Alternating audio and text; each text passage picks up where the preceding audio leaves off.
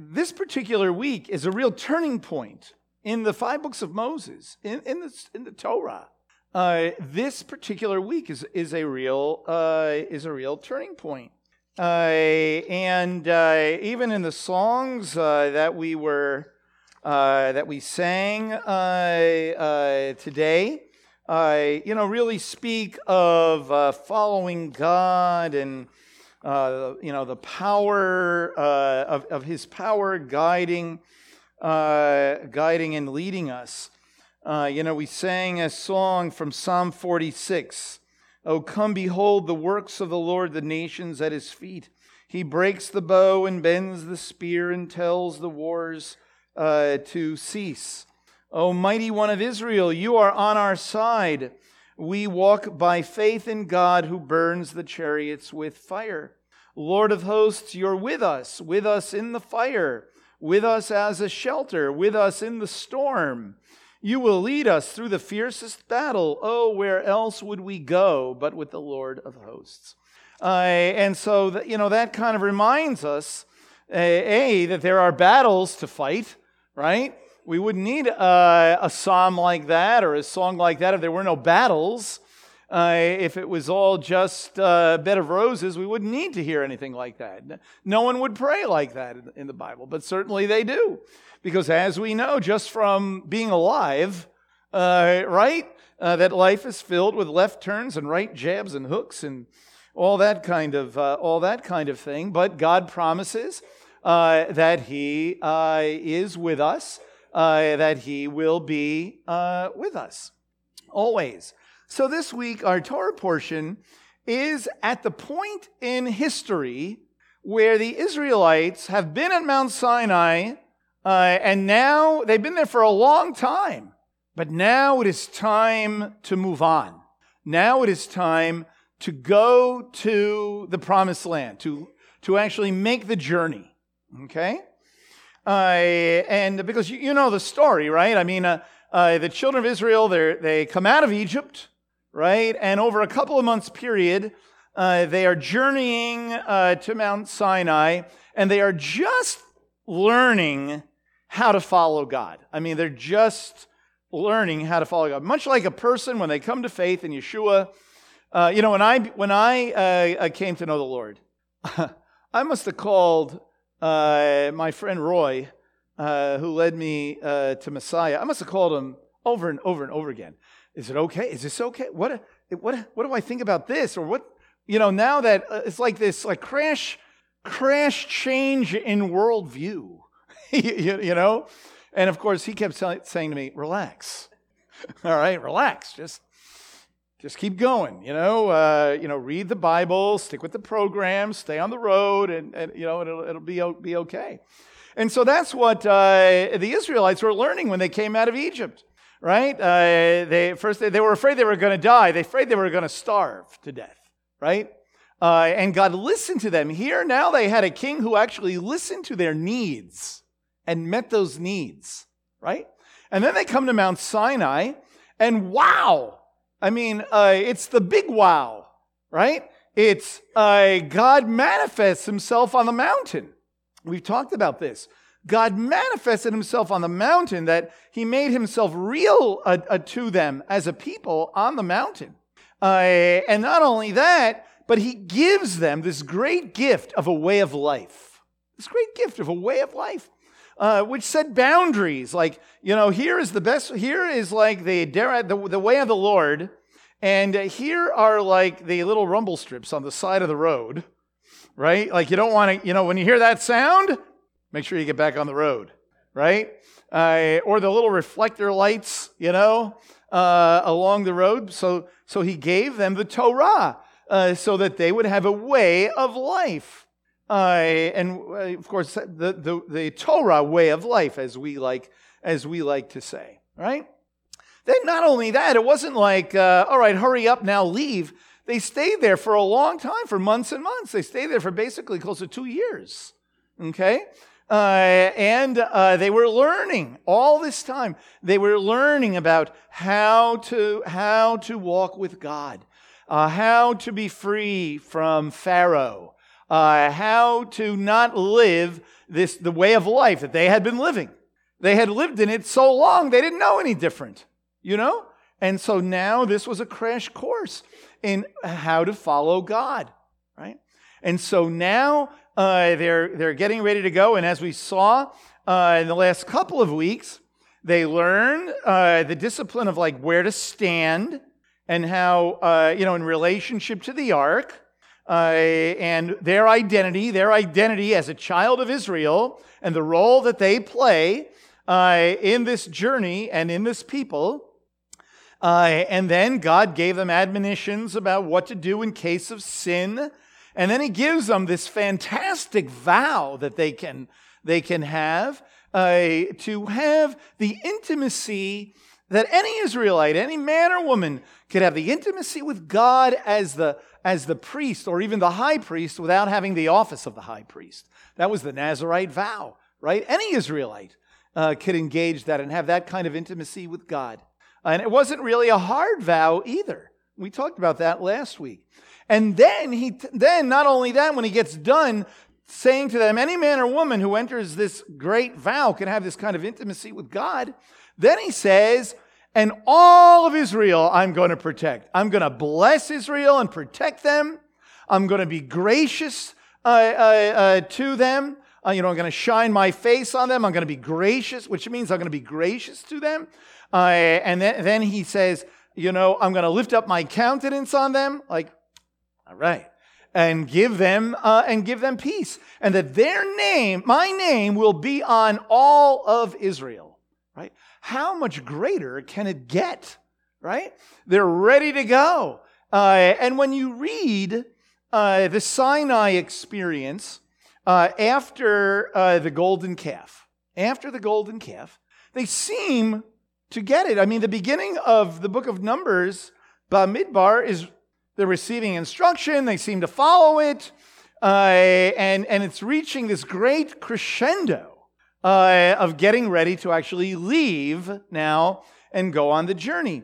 Because a careful reading of the book of Exodus, and we know this from our Passover Seder because we say it every single year, right? In Exodus chapter 6, God told Moses why he was bringing them out of Egypt. Okay? Why he was bringing them out of Egypt. And what does he say? And he says here in Exodus chapter 6, in verse 6, he says, I am the Lord, and I will bring you out from under the burden of the Egyptians, and I will deliver you out from their bondage, and I will redeem you with an outstretched arm and with great judgments. Then I will take you for my people, and I will be your God, and you shall know that I am the Lord your God who brought you out from under the burden of the Egyptians. And I will bring you to the land which I swore to give to Abraham, Isaac, and Jacob. And I will give it to you as a possession. I am the Lord. And so the goal of coming out of Egypt was to get to Eretz Yisrael. The goal of coming out of Egypt was not just to be free from the bondage. No. And it wasn't just be free from the bondage and live for me. No. It was be free from the bondage, live for me, and reach the destination and get to Israel, get to the promised land. And so, step one, they got out of Egypt. Step two, God entered into covenant with them in a very fantastic kind of way. And now step three, now we're going to go to the promised land. It's only going to take another few months. That was the plan, shall we say, right? Okay, so this is how it was supposed to be. Now, the crescendo of this is in Deuteronomy chapter 10 at the end of the chapter. Numbers chapter 10 at the end of the chapter. Okay, so in verse 33 of Numbers chapter 10, thus they set out from the mount of the Lord 3 days' journey, with the ark of the covenant of the Lord journeying in front of them for the 3 days to seek out a resting place. And the cloud of the Lord was over them by day, and they set out from the camp. This is all just the way they were told it was supposed to be. They're leaving, the ark is with them, there's the cloud, we're walking with God, it's all looking good.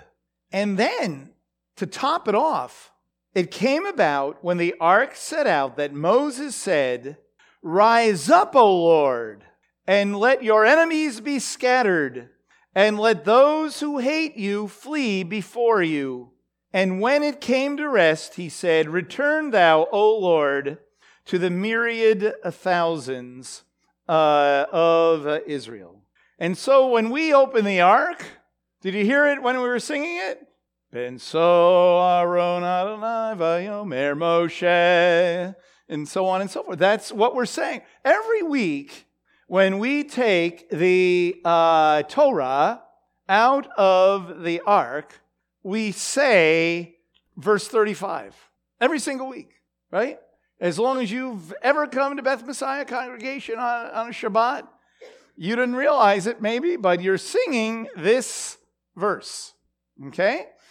And so when we take the Torah out of the ark and we walk around with it, we are like saying, God, we're following you, like the Ark of the Covenant, right? Like the Ark of the Covenant in their midst. And that's, and by seeing the Ark of the Covenant, we're protected, and you're going to bring us to the destination. We will fulfill our calling, and so on. And that's why we walk around with it. That's where that all comes from. This concept of leaving Sinai and of going on the journey. And it's supposed to remind us every week that God is our King, sitting on his throne, and that he is the victor. He is the warrior king who fights the battles and who will get us to the destination. And so these words, in fact, what's interesting, in the Torah scroll, if you've ever seen a Torah scroll, you know how it's just like line after line after line after line after line. So sometimes some verses are separated, they're poetry because they're indented and things like that. But these two verses, verses 35 and 36, have something a little extra, special, okay? It almost looks like parentheses, but it isn't parentheses. It's two what's called inverted nuns, okay? Not nuns, that's nuns, okay? The letter nun, like the N, nun, right? And they're inverted, as if to say, hey, everybody, these are really, really, really, really special verses. And they really are, because this is the great highlight, besides the Mount Sinai experience, this is the real highlight, that God is leading us on the journey. And there are a number of other places in the Bible that pick up on this verse, on these verses. One of them is a great psalm, which I encourage you to read, Psalm 68. Okay, let's turn there for just a quick second. Psalm 68. Look at the beginning. Let God arise, let his enemies be scattered. It comes right from our Torah portion in Bamidbar. And David applies that great moment in ancient, even in his day, ancient Israelite history, to his own day. He's making an application to his own day. That's important for us to understand, because we can do that too. We can make that same application to our own situation and our own day. Let God arise, let his enemies be scattered, and let those who hate him flee before him. As smoke is driven away, so drive them away. As wax melts before the fire, so let the wicked perish before God. But let the righteous be glad, and let them exult before God. Yes, let them rejoice with gladness. Sing to God, sing praises to his name. Lift up a song for him who rides through the deserts, whose name is the Lord, and exults before him. The picture you get in Numbers chapter 10 and here Think of a movie that has a scene in it, like it can be like from the Middle Ages or from thousands of years ago, where they're all on these horses and they're going into battle, and like maybe somebody's carrying a flag or something. I don't want to mention any movies, but maybe you can think of one that you've seen where here we go, and we're, we have the goal. We know that God is on our side. And I can say for probably in all those movies, it wasn't true. But here it's true that God was really on their side. You know what I mean. But the point being is that they're going with such confidence because they're trusting God. And remember, I can't remember when it was, but we talked about the Ark of the Covenant and the cherubim and how it looks like a throne, like God's throne. And that's what it looks like. That's what the Ark of the Covenant looked like when they would go into battle. Like the throne of God, they're carrying the chariot, like it's the chariot throne of God. And this was a familiar picture to these people from the ancient world, a very familiar picture. But isn't it interesting that for all of that, we could say godly bravado, look at verse 5. A father of the fatherless and a judge for the widows is God in his holy habitation. God makes a home for the lonely. He leads out the prisoners into prosperity. Only the rebellious dwell in a parched land. And, when I was reading this this week, I was reading through it and I thought, it'd be really great to read this whole thing. But then I did realize that it was 35 verses long. And I decided I'm not going to read the whole thing. But you read the whole thing, okay? Because it really is empowering. Look at the very end of it. Verses 33, 34, and 35.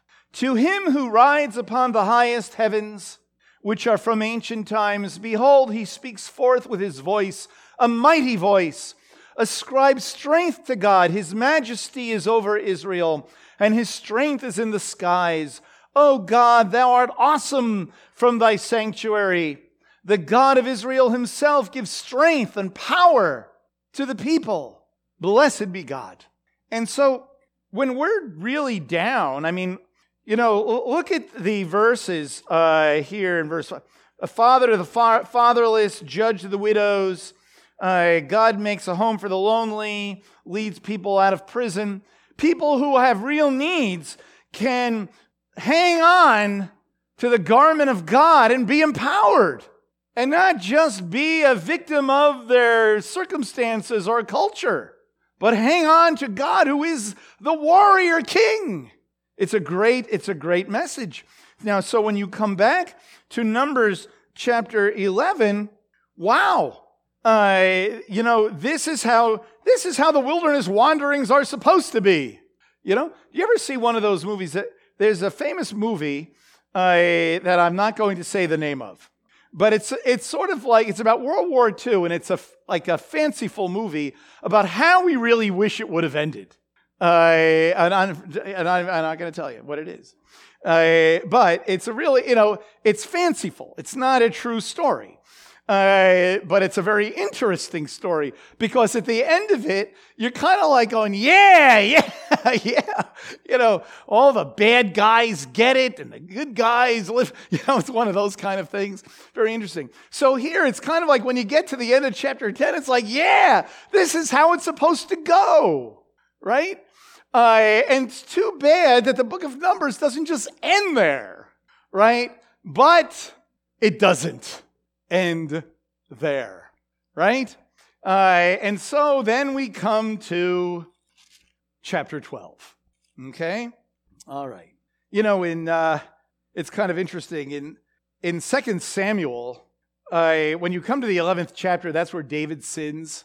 And I always like to say, chapter 11, bankruptcy, But this is chapter 12, so it doesn't work. Okay. But here in chapter 12 of the book of Numbers, chapter 11. No, what is chapter 11? What am I saying? It is chapter 11. There you go. Bankruptcy. Now the people became like those who complain of adversity in the hearing of the Lord. And when the Lord heard it, his anger was kindled, and the fire of the Lord burned among them and consumed some of the outskirts of the camp. The people therefore cried out to Moses, and Moses prayed to the Lord, and the fire died out. So the name of the place was called Taberah, because the fire of the Lord burned among them, which means fire, burning, because the fire of the Lord burned among them. Okay, and I'll read the next verse, which is really the next beginning of the next section, but I'm going to read the next verse anyway. And the rabble who were among them had greedy desires, and also the sons of Israel wept again and said, who will give us meat to eat? Okay, so immediately, there's a problem. Now, this is reminiscent of several other times in the Bible where God does a great thing, provides everything necessary, and off we go, and it's too bad we have to read the next chapter, okay, or the next verse in some cases, right? One of them is in the Garden of Eden. Okay? I mean, N.T. Wright writes somewhere that the Garden of Eden was sort of where heaven and earth were together. We're like in one place. The habitation of God was among the people. And Adam and Eve were, so to speak, at the very beginning of the creation, like living in heaven. This is it. In the presence of God, an idyllic environment, food to eat, company to keep, all of it, right? And he tells them they can eat from any tree in this garden except this one. And of course, they decide they're going to control their own desires, and they're going to eat from this one. Okay? And we know that as a result of the rebellion, they are forced to leave the garden, and all humanity, so to speak, since that day till now, dwells, we might say, in a wilderness. Humanity, not just Adam and Eve, or not just Israel. Humanity dwells in a wilderness, not anywhere near yet the destiny, the destination. And so no matter who we are, and no matter how wonderful, spiritual, good or bad we may be, we're susceptible to everything that happens in the wilderness. Good things, bad things, whatever it might be.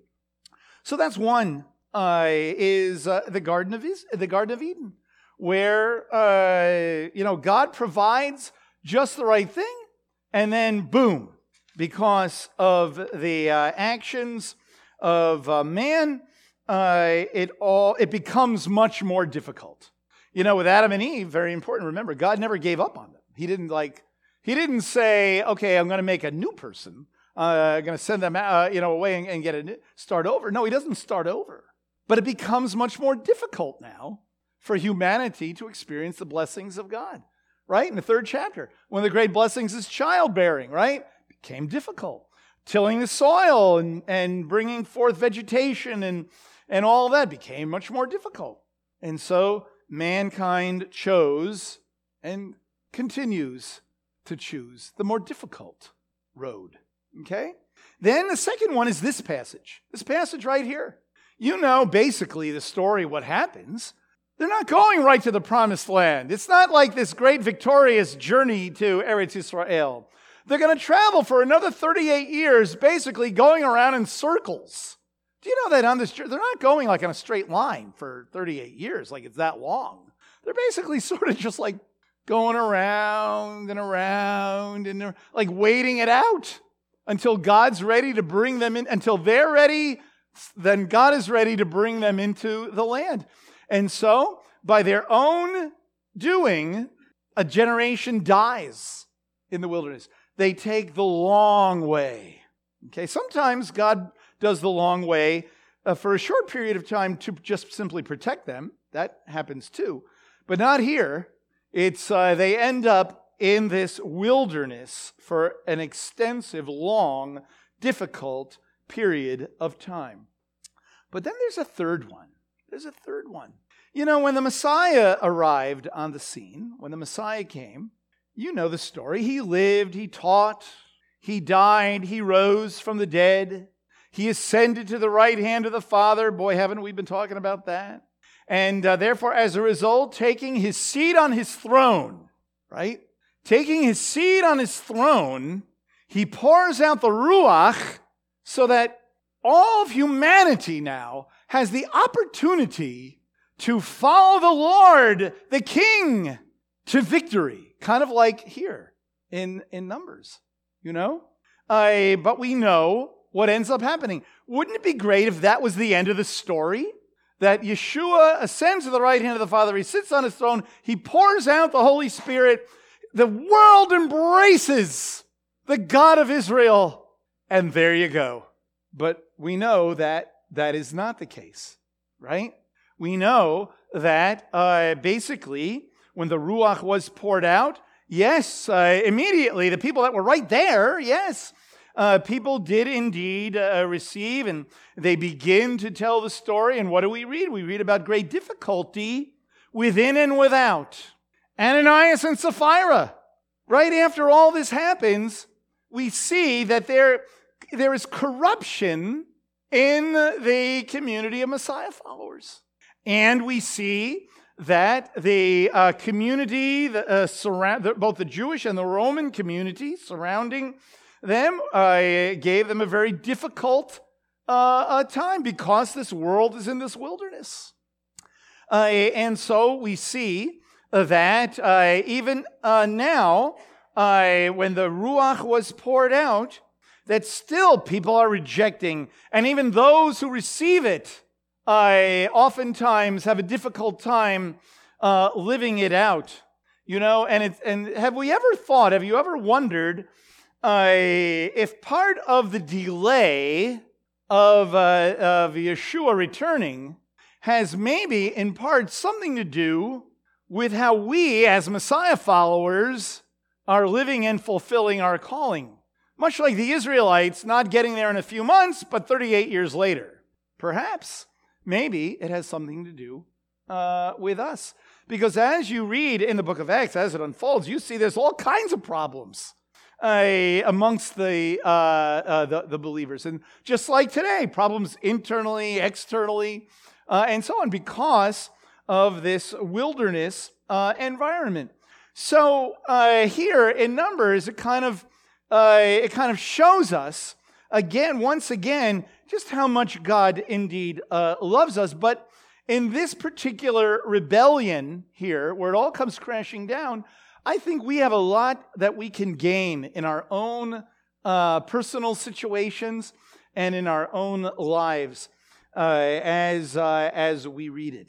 So again, here in chapter 11, it's amazing, and the juxtaposition of the passages is on purpose. I mean, this great moment, this fantastic moment of the kingship of God and wonder and power and majesty, and the people became like those who complain. That is it's a dissonant. It like shouts at us. Why did they do that?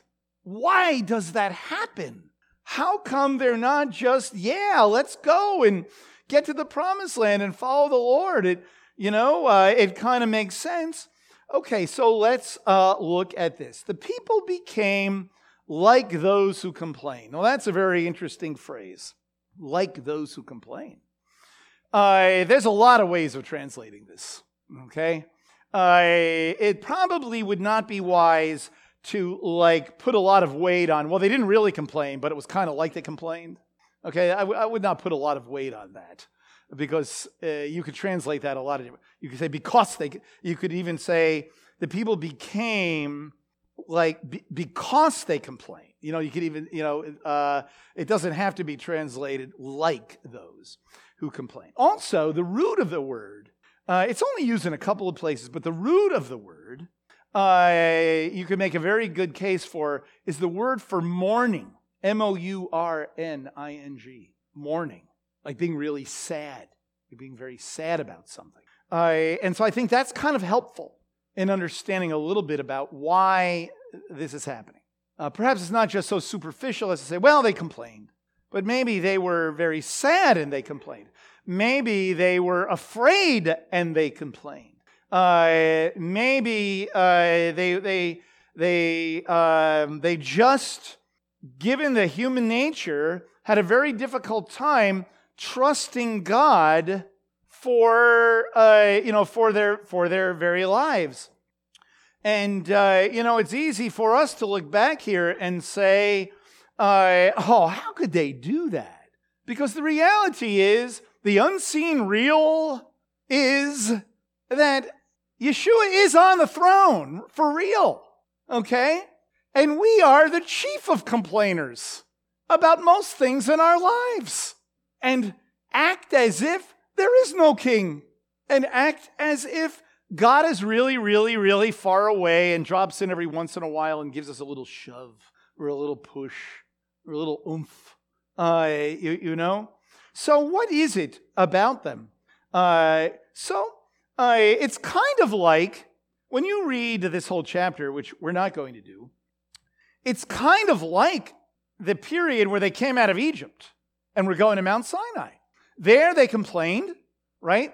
They were afraid that they were actually going to die. They thought they were going to die and that they would have no water or food. And God heard them. He listened to them.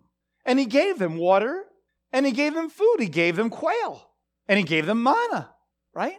And they were learning how to trust Him and so on. And He gave them a lot of leeway. He didn't get angry with them. We don't read that He got angry with them. He gave them what they needed, and they get to Mount Sinai, okay? Here, it's the same almost. We don't read about water, but in the first 3 verses, we don't read about what they wanted. Actually, in the first 3 verses. Perhaps it was water. But we read in verse 4, sure enough, they wanted meat. While there are a lot of things that are the same, there's one huge difference between that period of time in between Sinai, between coming out of Egypt and Sinai, and now on the other side of Sinai and going to the Promised Land. There, they were afraid they were going to starve. Here, they didn't want the manna. Here, they didn't like what God had provided for them. He was dropping bread from the sky. And they said, we want meat. So there's a difference. And this angered God. Okay? So we see, now the people became like those who complain of adversity. Perhaps they were, perhaps they were afraid that because the bread is coming from the sky, maybe it'll stop. And we need some kind of control over our environment so we know where our next meal is really coming from. Perhaps they had a very difficult time just trusting that God was going to drop the manna out of the sky. Perhaps they were afraid of this whole new environment, because this was a way of life that they had never lived before. They were used to Egypt. And, let's face it, when it comes to water and food and the very basics of living, they knew that in Egypt, as bad as it was, they knew where their next meal was coming from. And so forget about all that oppression and terrible things going on. At least I know where my next meal's coming from. So let's go back there. Okay, we'll be slaves, but we know where our next meal's coming from. Out here, it's kind of like no man's land. It's kind of like we don't know what tomorrow's going to bring. They're not looking at it centuries later and looking backwards. They're experiencing it like the way we experience our lives, right? If we could look at our lives after the fact and say, oh, come on, we just hang on because good times are coming, but don't give up. We don't know that right now. We don't know what the future holds. And in our walk with God, it's kind of like God dropping the manna. We don't know exactly what tomorrow will bring. But you see, what they were experiencing was a real sensitivity of being vulnerable, of not being able, to control their circumstances.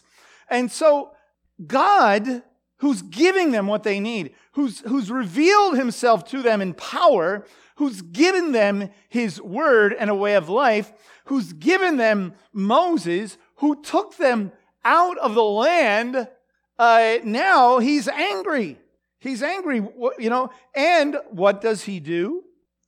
It says, his anger was kindled, and the fire of the Lord burned among them and consumed some of the outskirts of the camp. Some of the outskirts of the camp. In other words, God is showing great mercy and not destroying them once again, kind of like at the golden calf, people died, but he didn't destroy them. So here, he doesn't kill them, he doesn't judge the majority of them at all. In fact, it says he consumed some of the outskirts of the camp, okay?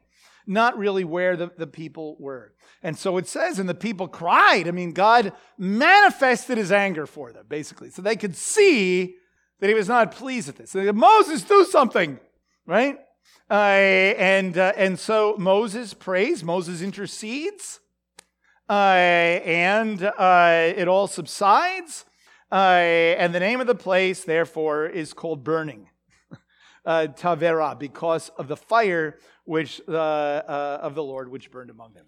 Now, those 3 verses are kind of like a model of what happens for the next 38 years. The people are going to rebel. Moses will intercede for them. God will be angry and he will judge, but he won't destroy them. But what we see is they are on a road to oblivion. Because what's going to happen in the next couple of chapters, the people are not really going to change. And what's going to happen is they're not going to trust God, and he's going to give that generation, not all of Israel, but that generation, a death sentence. And they'll die in the wilderness. And so this is a real turning point in the story and a very important moment for us. In fact, in Deuteronomy chapter 9, Moses recalls this when he is explaining to the children of Israel at the other end, 38 years later, when he explains how they were rebellious in the wilderness in the 9th chapter of Deuteronomy. And so he says to them, so make sure that you follow in the way of the Lord and don't be rebellious like your fathers in the wilderness, right? Don't let this happen to you. And that's what he tells them. So this is this moment. Now, there's some other things we can observe here. If you go back to chapter 10 and you look at verse 29, this is where Moses is trying to convince, remember Yitro, he goes by several different names. He's trying to convince him to go on the journey with them, but he doesn't. But this is what we read, what Moses says to him. In verse 29, then Moses said to Hovav, the son of Ruel, the Midianite, Moses' father-in-law, we are setting out to the place of which the Lord said, I will give it to you. Come with us, and we will do you good, for the Lord has promised good concerning Israel. The Lord has promised good concerning Israel. That is very poignant, because on the other side of this great statement about the reign of God and how God is leading them to victory, we see here in verse 4, okay? Or let me see here. Wait a second. In verse 4. And the rabble who were among them had greedy desires, and also the sons of Israel wept again, saying, who will give us meat to eat? Okay? So what is interesting here is that they're looking at what God has provided, and they're saying, God says, I promise good concerning them. And now we see that what they're not receiving it as good, but it's a bad situation. It is a bad way in which we are living. So you have the rabble. Isn't that an interesting word? In Hebrew, safsuf is that word. And so Jacob Milgrom, who is his expertise is mostly in Leviticus, but he also writes a great commentary on the book of Bamidbar. He says safsuf. It sounds like riffraff. Just the sound of it. So it says the riffraff, right? Who were among them had greedy desires. And also the sons of Israel wept again, saying, who will give us meat to eat? Okay. So literally in Hebrew, it doesn't say greedy desires. It says desirous desires. Like emphasizing, they had desires. They wanted things. And the Israelites, too, the riffraff who were with them, and they themselves, they had things they wanted. They knew what was good for them. They knew what they needed. And it's not like they're saying we don't believe in God or something like that. But they didn't want to do it God's way because they had certain desires and they had the right to those desires. For the Israelites, perhaps they could say, well, we're Israelites. We belong to God. God doesn't want us eating bread from heaven. He wants us eating meat. And so these Israelites, perhaps we could say, they were listening to the riffraff. They were listening to the wrong voices. They were living somewhat, we could say, hedonistically, or at least in their desires. Because it's important to understand when it says that they had desirous desires. In Hebrew, when it doesn't matter about the form of the words, but when a word like repeats itself like that, it's like really accentuating. They really had desires. They wanted what they wanted, and they knew best. Right? Okay. They knew that if they were going to live, they needed meat. And they knew that they need, and as we'll see, they need some form of protection. They need, as you'll see later on, they need someone besides Moses. They need a different kind of leader. They need a different kind of food. And their expectations were not being met. And they continuously grumbled. So here they were vulnerable in Egypt, but perhaps they didn't really realize it. But now they're really like in the middle of nowhere. And the only way they're going to live is if they trust God. And so by having their daily supply of fish and watermelon, and leeks and onions, forget about all the hard work and all that. Without that daily supply, what's really going to happen to us? What's really going to be? Fortunately for us, in Deuteronomy in the 8th chapter, it's revealed what's happening, what God's motivation is, why he's giving them manna, why things are happening the way they are, right? So Moses is teaching that second generation this 40 years later, and it's great for us.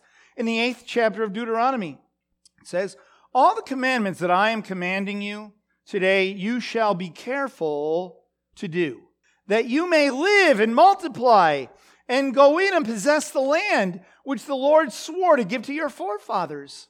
And you shall remember all the way which the Lord your God has led you in the wilderness these 40 years. Very important. Remember it. Remember what took place these 40 years, that he might humble you, testing you to know what was in your heart, whether you would keep his commandment or not. And he humbled you and let you be hungry and fed you with manna, which you did not know, nor did your fathers know, that he might make you understand that man does not live by bread alone, but man lives by everything that proceeds out of the mouth of the Lord. Total, unequivocal, 100% dependence on God. Without your own machinations, without your own systems, without your own figuring it out, but total dependence on him. And if they would totally depend on him and put one step in front of the other, they would have gotten to the promised land without all of the tumult, without all of the headaches. And aren't we that way too, right? In our lives, God is leading us to a destination. What happened to these people? They forgot what the destination was. They forgot the destination is getting to the promised land. God will get us there. They had a very difficult time believing that in their current situation, they were really going to be able to get there. And they knew what they wanted. And so it became more important to them to get what they needed right now, here and now, than just follow the way of the Lord and reach the destination. That is us. You know, in 1 Corinthians chapter 9, 1 Corinthians chapter 9, Paul is a little self-reflective here. And he talks about, generally speaking, in the chapter, how his goal, is to bring the message of a Messiah to Jews and Gentiles, all kinds of people, and that whatever it takes, he's going to do, and that he's going to limit himself and be real disciplined so that he doesn't mess up along the way. Okay? So he says at the end of the chapter, at the end of 1 Corinthians chapter 9, he says in verse 24, "Do you not know that those who run in a race all run, but only one receives the prize? Run in such a way that you may win. And everyone who competes in the games exercises self-control in all things. They then do it to receive a perishable wreath, but we an imperishable. Therefore I run in such a way as not without aim. I box in such a way as not beating the air, but I buffet my body and make it my slave, lest possibly after I have preached to others, I myself should be disqualified." So he's saying, in everything, in the way that I conduct my personal being and in the work that I do, like not taking money and things like that, he says, in every way, I live and act in such a way to complete the task that God has given me. It didn't mean that he didn't want an easier life. He was not a self-hating kind of person or thinking that the more I suffer, if I suffer more, that means greater. The point is to suffer as much as possible in order to be loved by God. No. But he understood that in order to fulfill his calling, that there was something far greater coming that made his discipline and even the sufferings tolerable because he knew what was coming. That's why he uses phrases like, I press on for the upward call of Messiah Yeshua.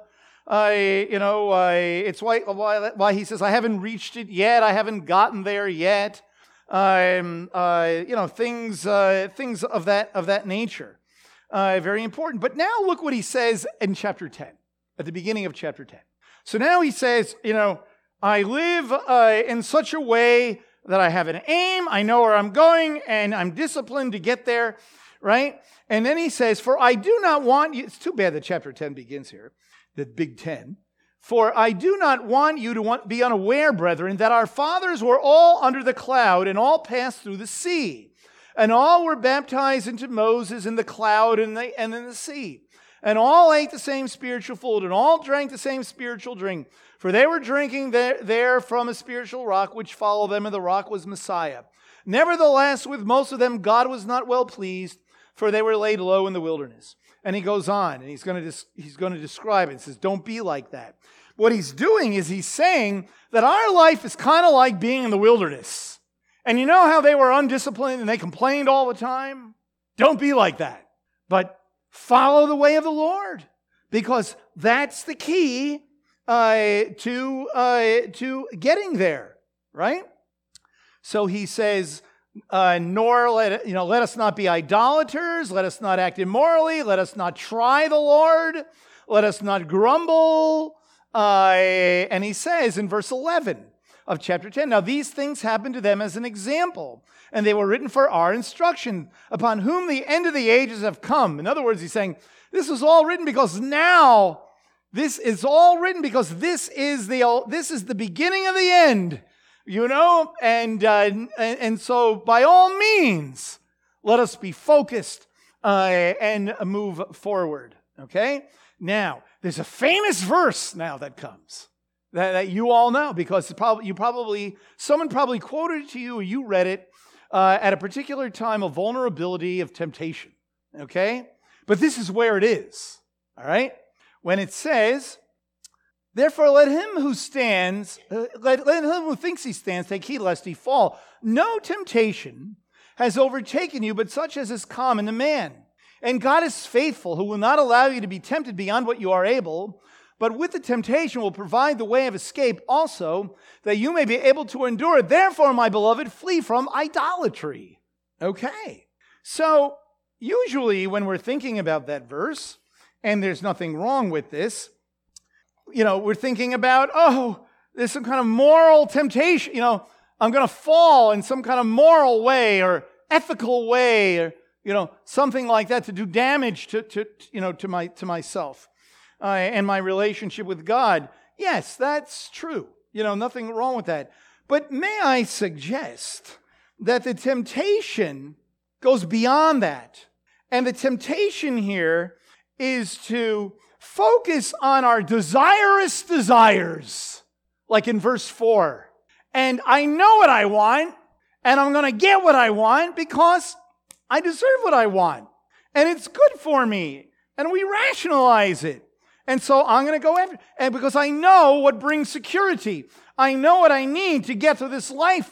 After all, if I don't save, if I don't have that retirement fund, I don't know what I'm going to do. If I don't get that promotion, I don't know what I'm going to do. If I don't get that job, if I don't get that spouse, if my kids don't turn out the way I think they ought to, whatever it might be. And I'm going to make it happen because I know what is right? Or other things that are out of our control, like our health, or other poverty, particular kinds of oppression that we might be enduring, right? I know what I got to do to either get through this but what happens when we become vulnerable, when we come to the place when we say, I can't handle it, I can't figure it out? Isn't that the place where God really begins to do a work inside of us? Yes. It's when we stop figuring it out and we say, okay, Lord, I'm surrendering to you, right? The real temptation is to control the environment in which we live, whether we're talking about falling to some moral thing or just doing whatever I want, Now, that doesn't mean that everything we want is bad or wrong. No, it doesn't mean that. But it means being dependent on God. And God is constantly teaching us that. Constantly teaching us to depend on Him. If we are in a situation right now where we cannot control the outcome, we're worried and we're anxious, may I suggest that a very healthy way is to say, perhaps the Lord is changing me. Maybe He's changing me.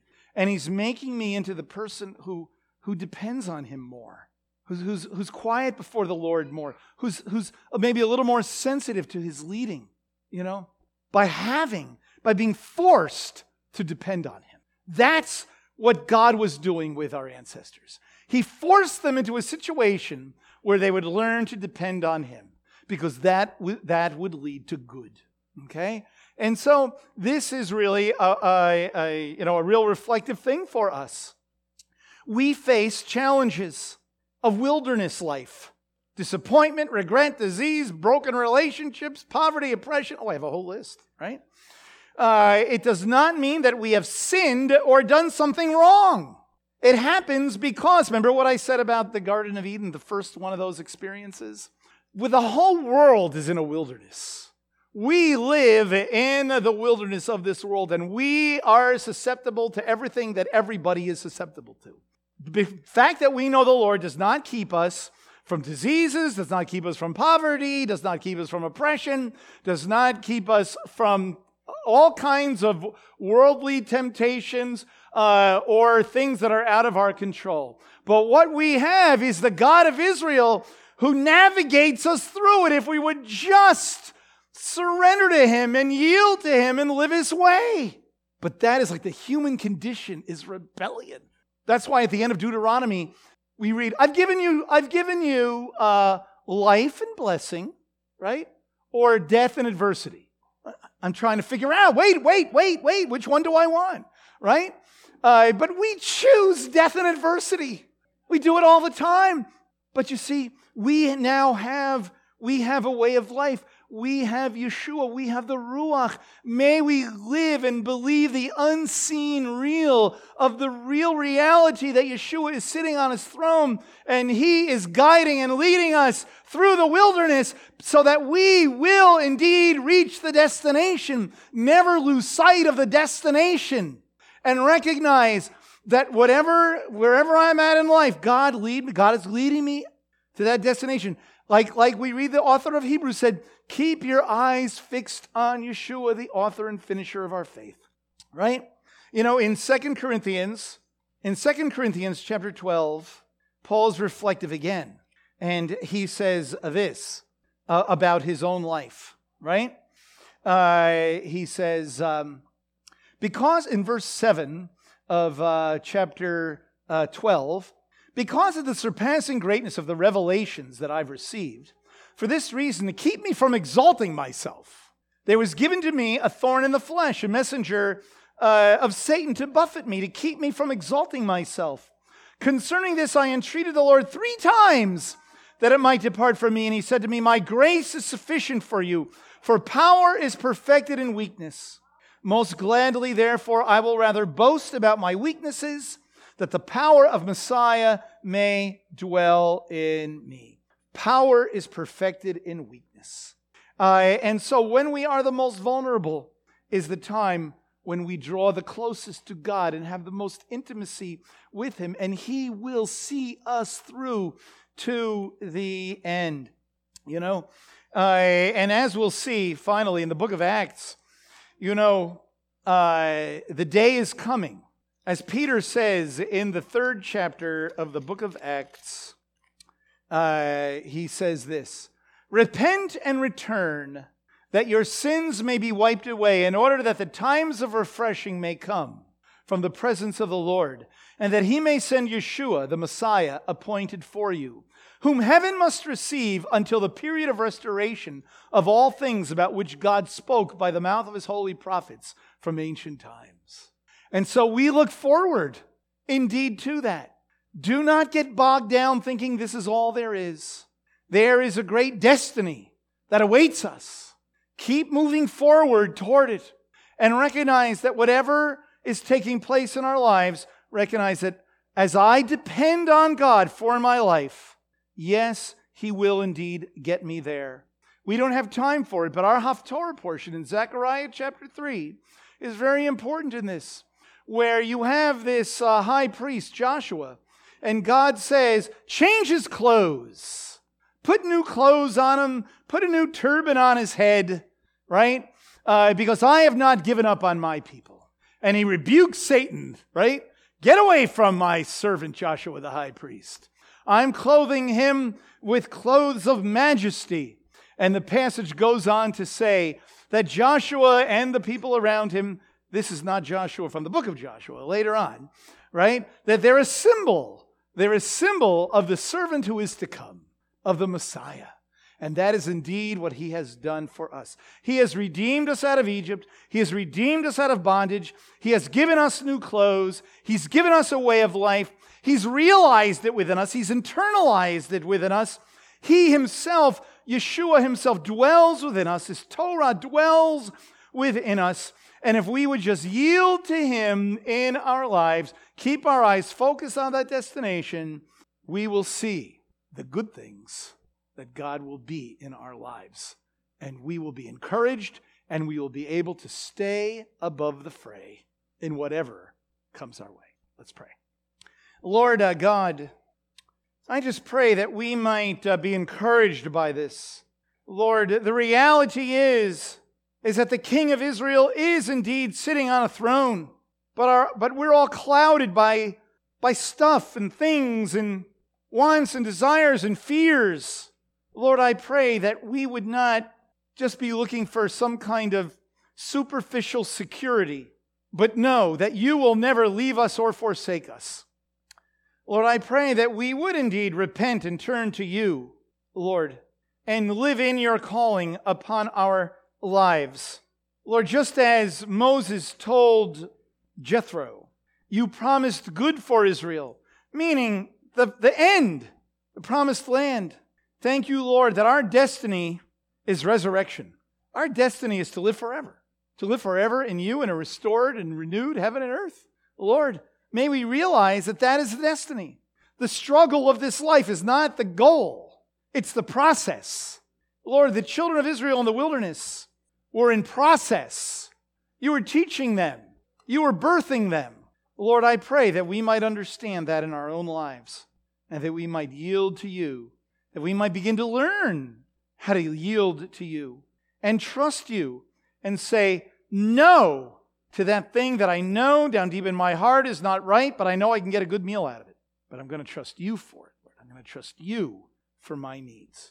Lord, I pray that if we're fearful, if we're hurting, or whatever situation we may be in today where we're just really scared because we can't control what's going to happen, Lord, I pray that we might have a renewed hope, a renewed recognition that we're safe in your arms. We're safe even in the wilderness. We are forever in your loving care. We thank you and we pray in Messiah's name.